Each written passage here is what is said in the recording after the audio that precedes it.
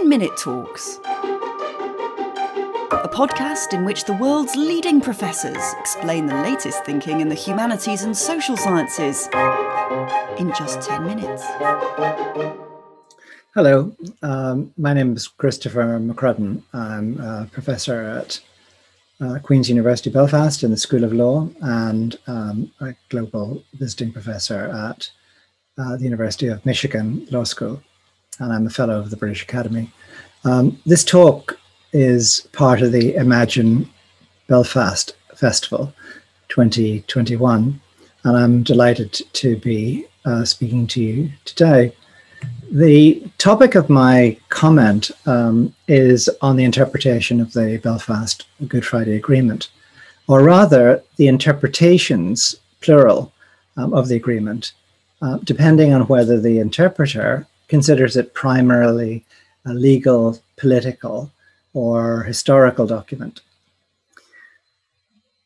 So when we drill down into the agreement, there's much in the text that's less clear than we might have wanted. So who are the people of Northern Ireland on whom so much of the text rests? What's the status of power sharing in the event of a referendum, for example, opting for unity between Northern Ireland and Ireland? What role can the British government appropriately play during the referendum campaign? Is a referendum in favour of unity required in Ireland in order to allow unification to take place? Or even more recently, what's the meaning of consent in the idea of the principle of consent in the agreement? So basically the issue that I want to talk about is how we should go about interpreting that agreement. More broadly, perhaps still, what exactly is the agreement? So it's clearly a text with considerable historical resonances and with an emerging history of its own. It was a hard-fought political bargain between the contending communities of Northern Ireland, but it's also an agreement between two sovereign states that's binding in international law and thus gives rise to legal obligations on those states. It also has a legal status at the domestic level in both Ireland and in the United Kingdom, both of which indeed partially incorporated the agreement into their respective legal systems. In the former case, in Ireland, by way of constitutional referendum, in the UK, by way of legislation, primarily the Northern Ireland Act. So in light of all of this, how should we interpret the agreement? In particular, how should we interpret it when the text appears controversial or less than clear? Now, by this question of interpreting the agreement, I don't mean what does such and such a provision mean at the narrow level, but rather what are the methods by which we should seek to give meaning to the agreement? To put it more accurately, if somewhat more pretentiously, what are the hermeneutics of the agreement? In other words, what are the principles of interpretation that apply to the agreement? The question I'm suggesting is that this is a complicated question and worth pondering because of the many different ways of looking at the agreement, and thus the opportunity for multiple and sometimes competing hermeneutics.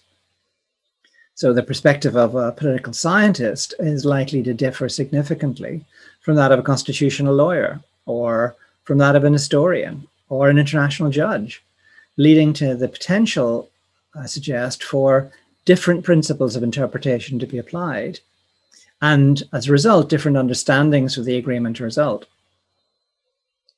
And this may well be done in the utmost good faith. We don't have to build into this process any element of bad faith to see that different interpretations may well arise.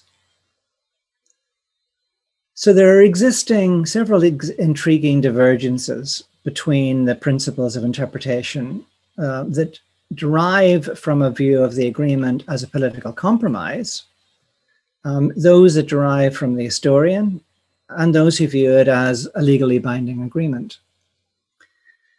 So there are, of course, considerable differences within the respective disciplines of history, law, and politics, but some broad differences are apparent in how these different disciplines interpret texts.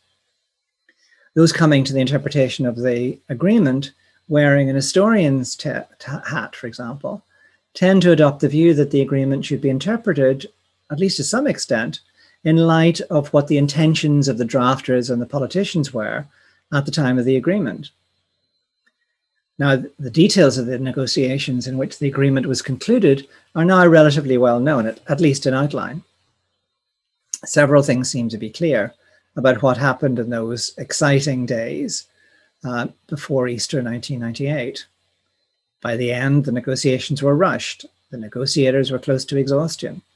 The drafting was often haphazard, and the different strands in which the negotiations were conducted were only loosely patched together.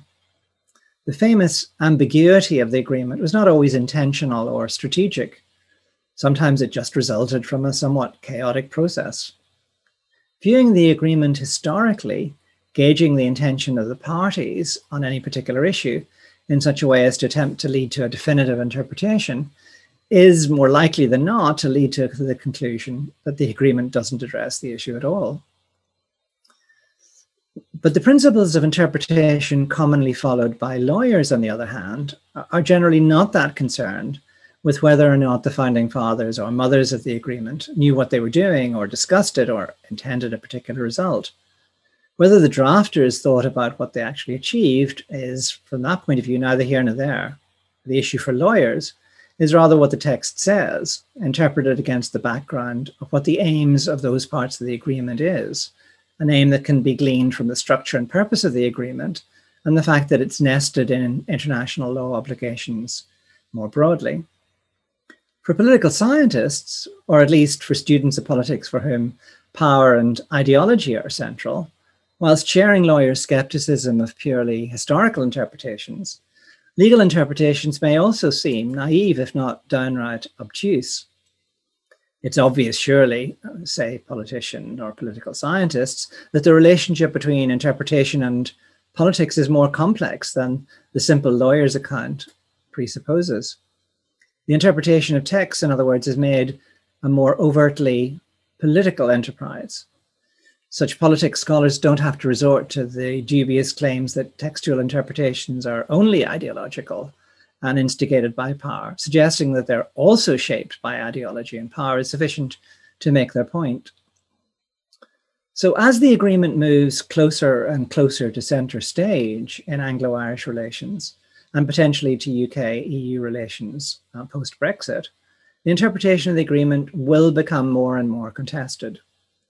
The temptation, of course, is for each interpreter to become, as lawyers would say, results-driven, meaning that the method that produces the favoured substantive result is adopted, rather than the method that's most appropriate for the situation in which the question of interpretation arises. That's not the way forward. If the agreement is to retain and one hopes, increase its legitimacy over time, we'll be increasingly presented in the future with a confrontation between differing and conflicting hermeneutics, an historical hermeneutic, a legal hermeneutic, and a political science hermeneutic.